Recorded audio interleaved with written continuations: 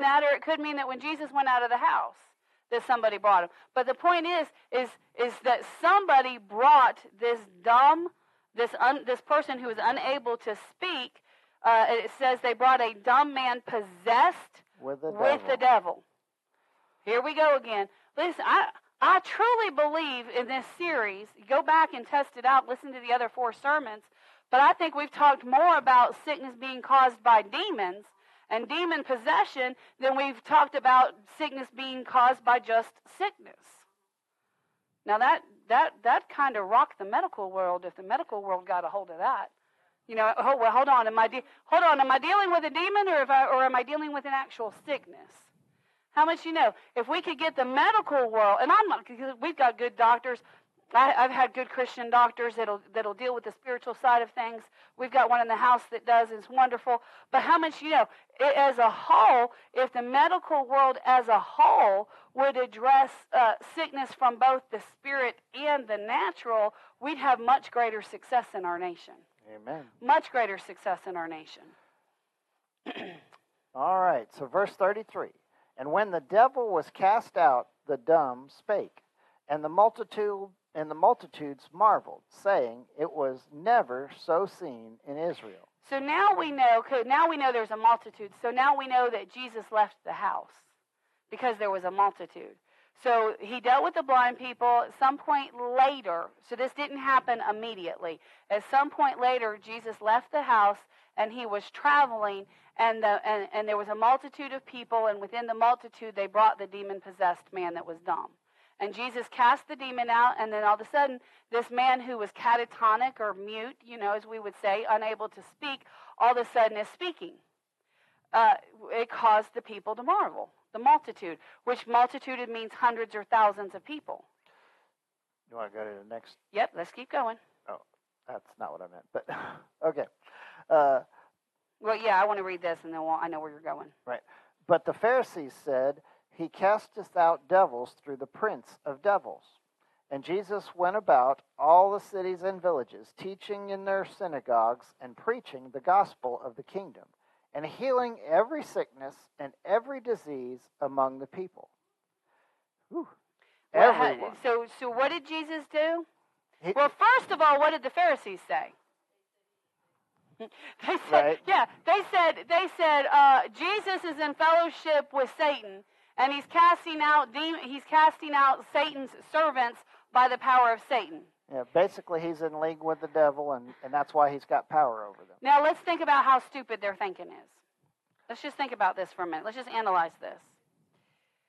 So Satan sends a demon to put sickness on Jackie.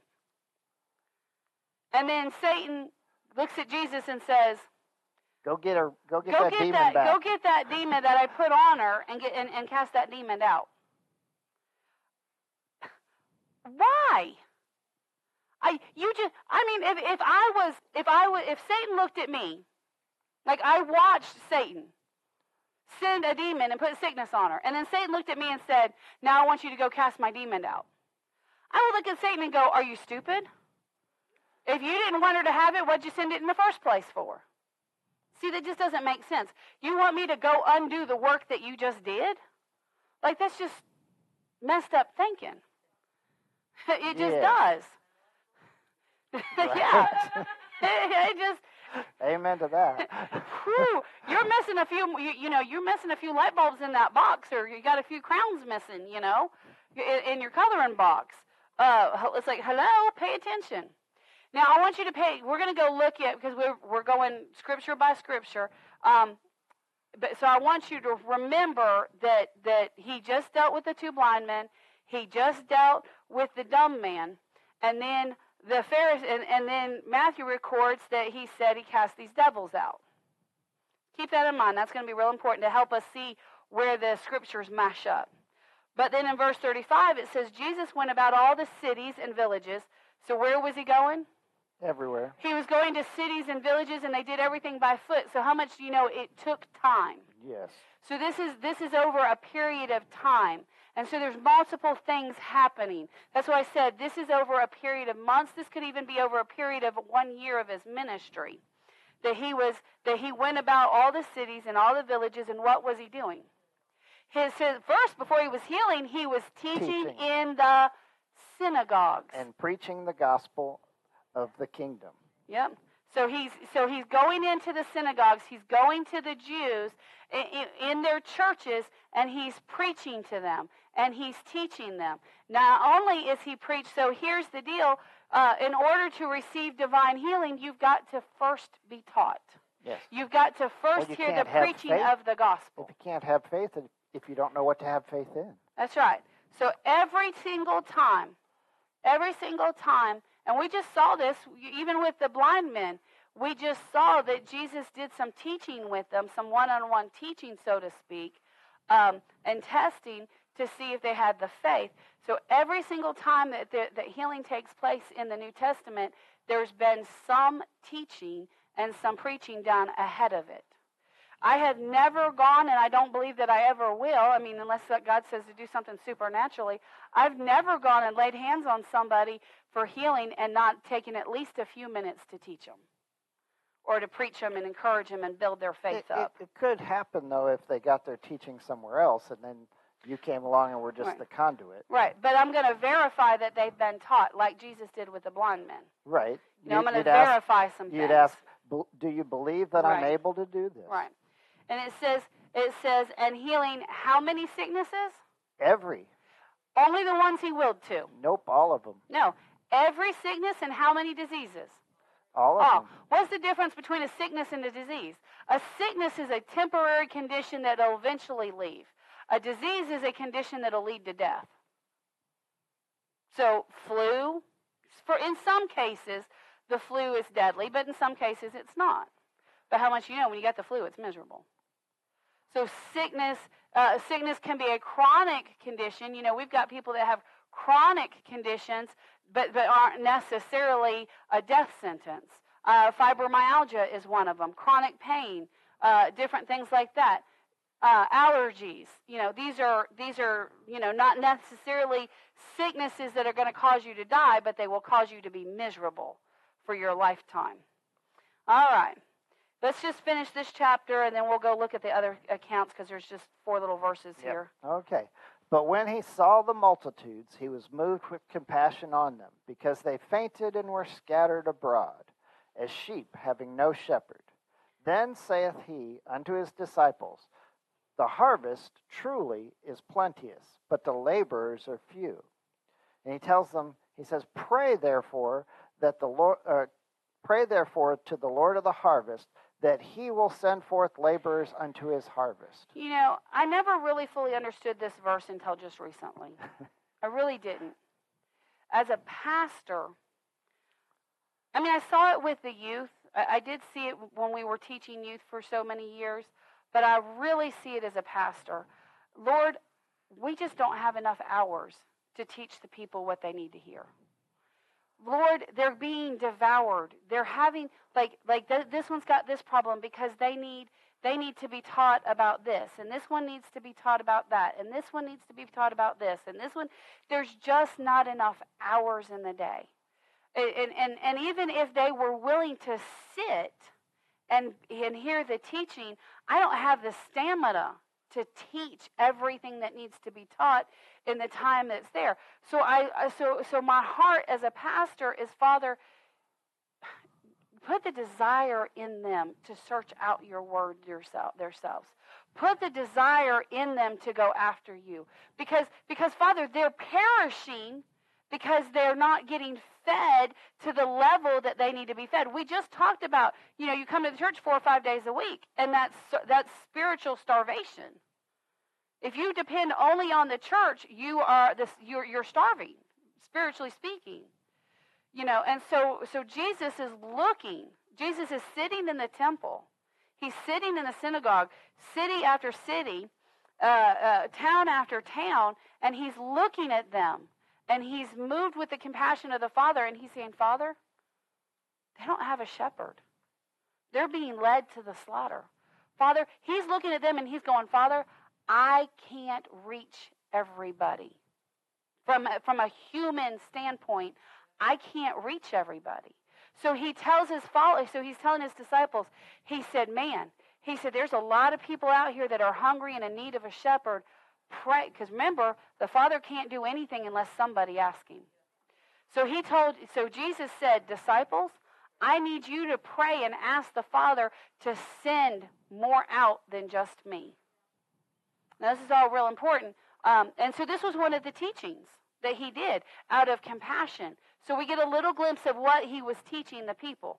Now, there's more here we need to get to that I don't know we will, but we got to go find a backup account. So let's go to Mark chapter 3. Mark chapter 3.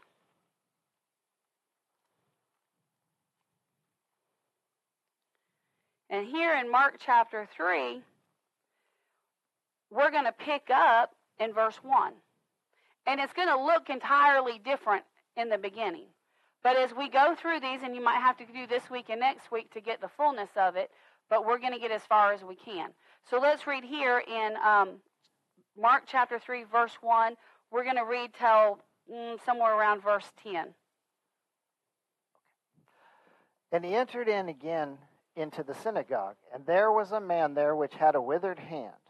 And they watched him, whether he would heal him on the Sabbath day. Who was watching him? The Pharisees. Those in the synagogues. Yep. Remember, we just read that Jesus was teaching he was going town to town, city to city, and he's teaching in the synagogues. Well, this is one of the times that he's in one of the synagogues. Now, Matthew didn't record that where we were reading. Matthew does record it, but later on.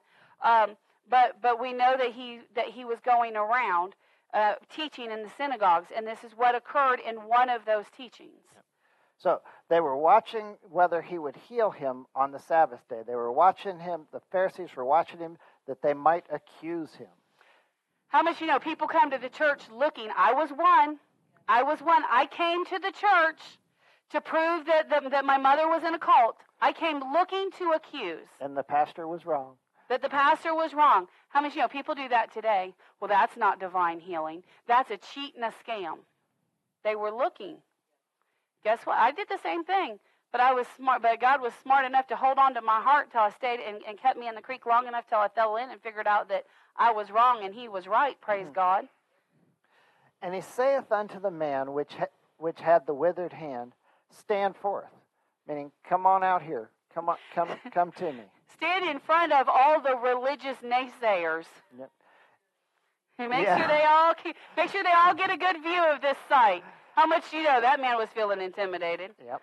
And he saith unto them, is it lawful unto them, he's talking to the Pharisees again, he says, is it lawful to do good on the Sabbath days, or to do evil, to save life, or to kill? But they held their peace. See, they had enough knowledge to know no matter how we answer that, they're going to be wrong. They're going to be wrong. Well, if we say, well, it's the Sabbath, so you should do bad. Oh, you mean you're going to do bad on God's day?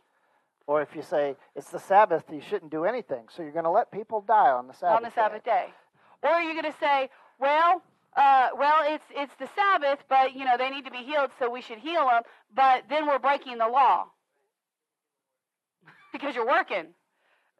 So Jesus, they like to put Jesus in a catch-22 all the time, and through the wisdom of God, Jesus said, "Here's your turn to have the catch-22." And notice when when Jesus gave out the catch-22, they had enough sense to keep their mouth shut. They didn't like it, but they kept their mouth shut.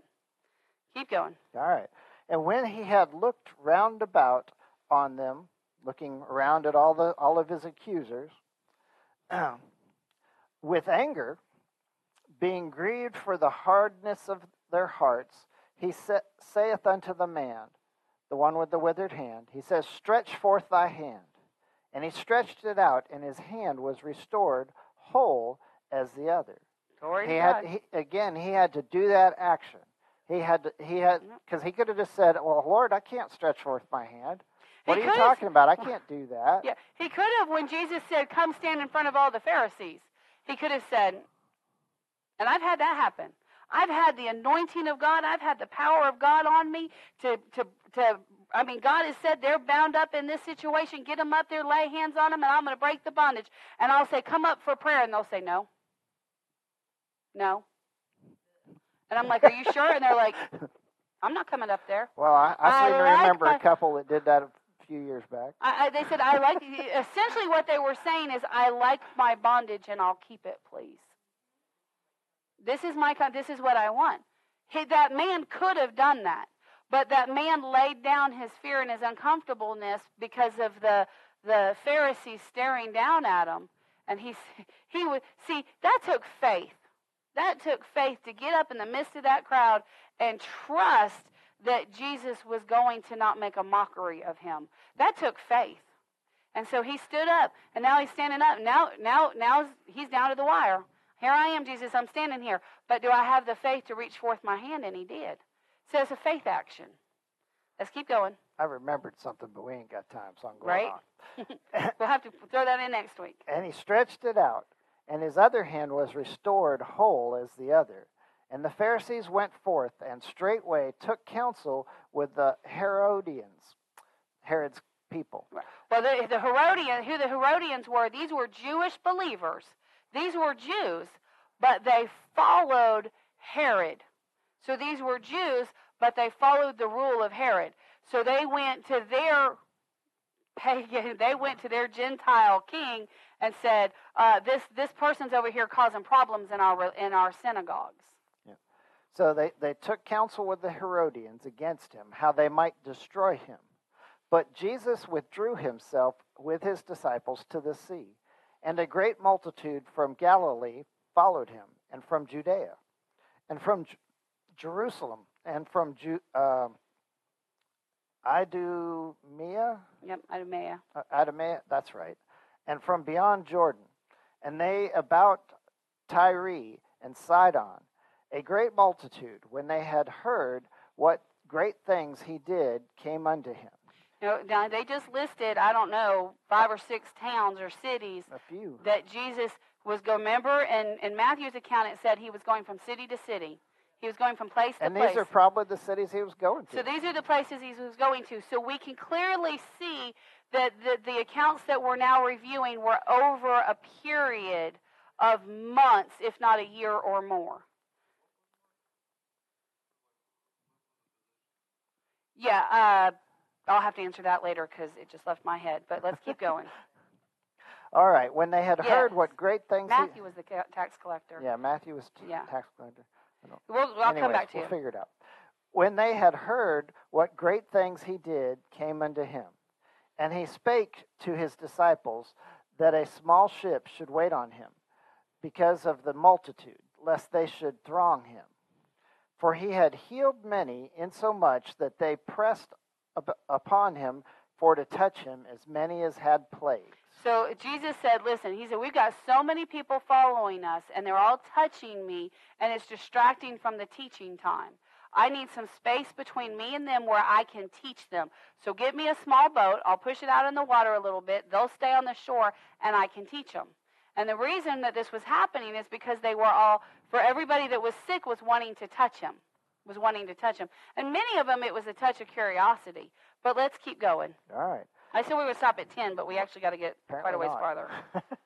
And unclean spirits, when they saw him, fell down before him and cried, saying, Thou art the Son of God. Now check that out. There were, this is, he said that the unclean spirits, when they saw him, fell down before him. That wasn't just a ghost would come up to Jesus and go, oh, bump into Jesus, bam, fall down. No, these were people that had demons living on the inside of them, oppressing them and possessing them. And Jesus had such power and such anointing on him that when they got near that anointing, when they got near the presence of God, they couldn't help but fall down. Smith Wigglesworth and Dad Hagin and many of the fathers of old, and even Brother Randy has talked about. He talked about how when he was in the prison, when in his days of, when he was really under that heavy anointing, that he would walk through the prison and people that were demon oppressed and people that were demon possessed would just fall as he walked by. because they recognized that anointing. And even after he got out into the free will, it happened to him multiple times because he had such a strong anointing on him. He'd go into the store or be in a hotel or something, and all of a sudden somebody would just fall like a sack of potatoes. And there would be all this commotion. Oh my God, they fell. And the reason they're falling is because the demon that's in them can't stand. And Brother Randy's like, I got to get out of here. I'm making a scene. I got to go. But this is the same power that Jesus had there, we're supposed to have on us today. But the only way we're going to get there is by having spiritual feasting, getting spiritually fat, as Pastor Mike said earlier in the sermon. But that's how much healing was taking. That's how much healing was taking effect. And let me tell you something. A large percentage of our problems in our country today, a great many of people, including Christians, are demon oppressed, which means there's demons. Yes, their spirit is born again. Their spirit is alive unto God, absolutely. But they have surrendered to Satan so much that demons have moved into their physical bodies and are now controlling them. Into and on. Yes, and on, and have attached themselves on, and they need to come in. They need to come in contact with the power of God. That's part of what's going to happen in this last day end time move of God. Is we've got to get to a place where that anointing is so strong that when you walk in a store and you run into somebody that's demon oppressed, bam, they're going to fall on their feet, fall in their face, and you're going to say, "Come out in Jesus' name," and they're going to come out. How much you know that's going to fill the house? So these unclean spirits that fell down, they were on or in people, yep, and caused those people to fall down when they saw him, and they cried out to that, "Hey, thou art the Son of God!" And he straight now did he cast them all out? No, the Bible doesn't say he did, because if somebody wants a demon in them, or they're not, or they're not, if they want the demon to stay. Or they're not willing to let go of whatever caused the demon to come into them, to let go of their sin, then he can't cast them out. Yep. So, and he straightly charged them that they should not make him known. He told the demons, stop telling everybody who I am. He told the demons, stop telling everybody. Keep going. And he goeth up unto a mountain, and calleth unto him whom he would, and they came unto him. And he ordained 12 that they should be with him, and that he might send them forth to preach. Now we stopped short of seeing this in Matthew, but we did see where in Matthew Jesus told them, pray for the laborers, pray for the laborers. But we're going to kind of keep. I'm not going to comment a whole lot here, but we see where he sends out the 12, because we're going to go back and review that later. But I'm trying to get to a place. Let's go. Okay. And to have power to heal sickness and to cast out devils. We're going to come back and review that. So he anointed them to have power to heal sickness and to cast out devils. And Simon he surnamed Peter. And James the son of Zebedee. And John the brother of James. And he surnamed them Boanerges. Boanerges. Which is the sons of thunder. And Andrew, and Philip, and Bartholomew, and Matthew, and Thomas, and James, the son of Alphaeus, and Thaddeus, and Simon the Canaanite, and Judas Iscariot, which also betrayed him. And they went into a house. So look at that. Judas Iscariot was sent out, but later betrayed him. There's ministers out there that set out to minister well, and they end up betraying Christ. It's where your false Jesuses come into play. But let's keep going. It's another sermon for another day. And the multitude cometh together again, so that they could not so much as eat bread. And when his friends heard of it, they went out to lay hold on him. For they said, he is beside himself. He's losing his mind. There's so many people following Jesus, and it's causing such a commotion that they get word that the Pharisees are going to come take Jesus. And Jesus' friends, and even possibly his family said, Jesus has lost his mind. We got to go get a hold of him. Even his very friends think that Jesus has lost his mind. Even his friends think he's absolutely lost his mind. Let's keep reading. And the scribes which came down from Jerusalem said, he has Beelzebub. Like Miss Kathy just said, The scribes were supposed to be recording the miracles of God. And instead of saying, oh my God, this is God, they should be able to recognize God. And instead of recognizing God, they said, what? They said he has Beelzebub in him. Yep. He's got the devil in him. And by the prince of the devils casteth he out devils. And he walked them and he called them unto him, and said unto them in parables. Okay, let's stop right there.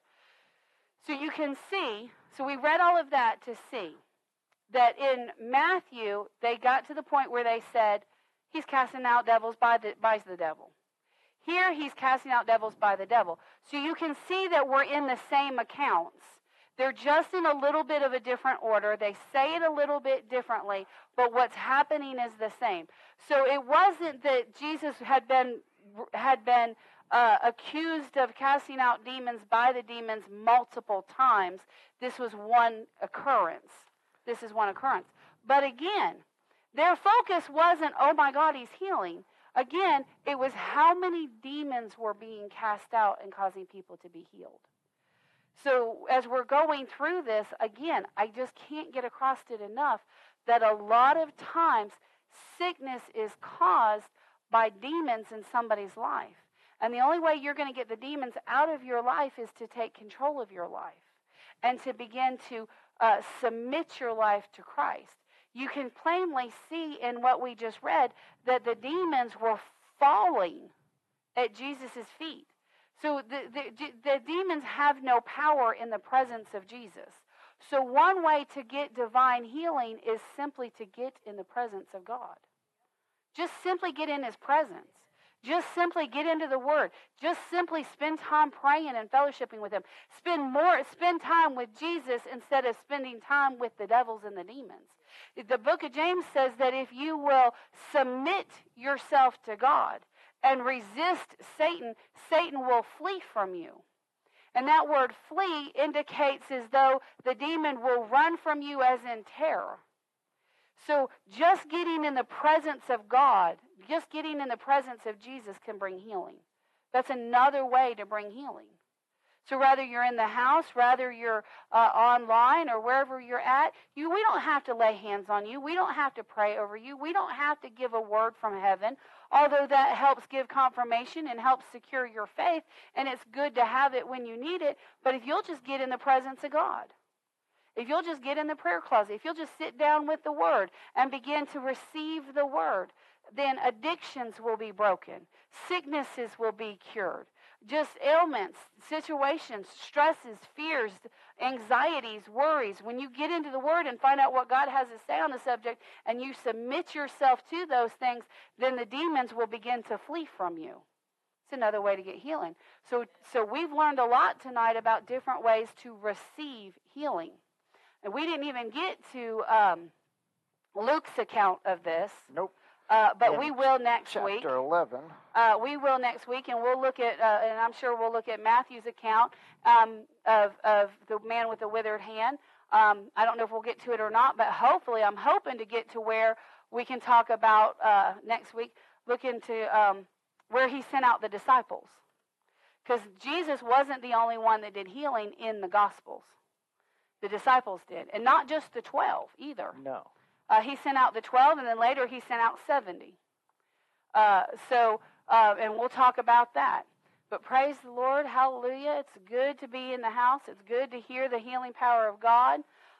If you've got a tithe or an offering you want to sow, I left mine in the back. Again, I got to quit doing that on Sunday nights. You're just collecting stuff up here, aren't you? I got to quit doing that on Sunday nights. So we'll put ours in the back. And if Zach will serve the people, you want to pray over that? Yes. Thank you, Lord. Well, Lord, we thank you for giving us this word tonight. We thank you for helping us to build our faith and to feed our spirits. Lord, we've learned that we need to feed our spirits more than just in church, and we're going to do that. Lord, we love you so much, and we know that we're supposed to meditate on your word and read your word every day. And not just every day, but day and night. And we're going to do that, Lord, because we love you, and we want to see more of you. We want to know more of you. We want to draw closer to you. We want to become like you, Lord. That's why we're disciples. That's why we're Christians. Lord, just help us to do that and help us to stand fast in that. that we don't lay that to the side and we don't let the problems of this world get in the way of doing what we set out to do. Lord, thank you for helping us, Lord.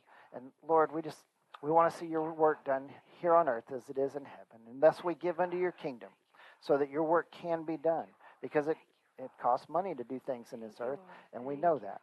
And you make us well able to earn that money. And you make us able to have that money. And Lord, we just thank you for those blessings. So we give unto your kingdom with a grateful heart. Blessed, pressed down, shaken together, and running over, more than we could ever ask, hope, or think. We know that you will bless us back. Thank you, Father. And we thank you, Lord, in Jesus' mighty name. Yes, Father, we thank you that your word is true and your word is working. In Jesus' mighty name, you may serve the people.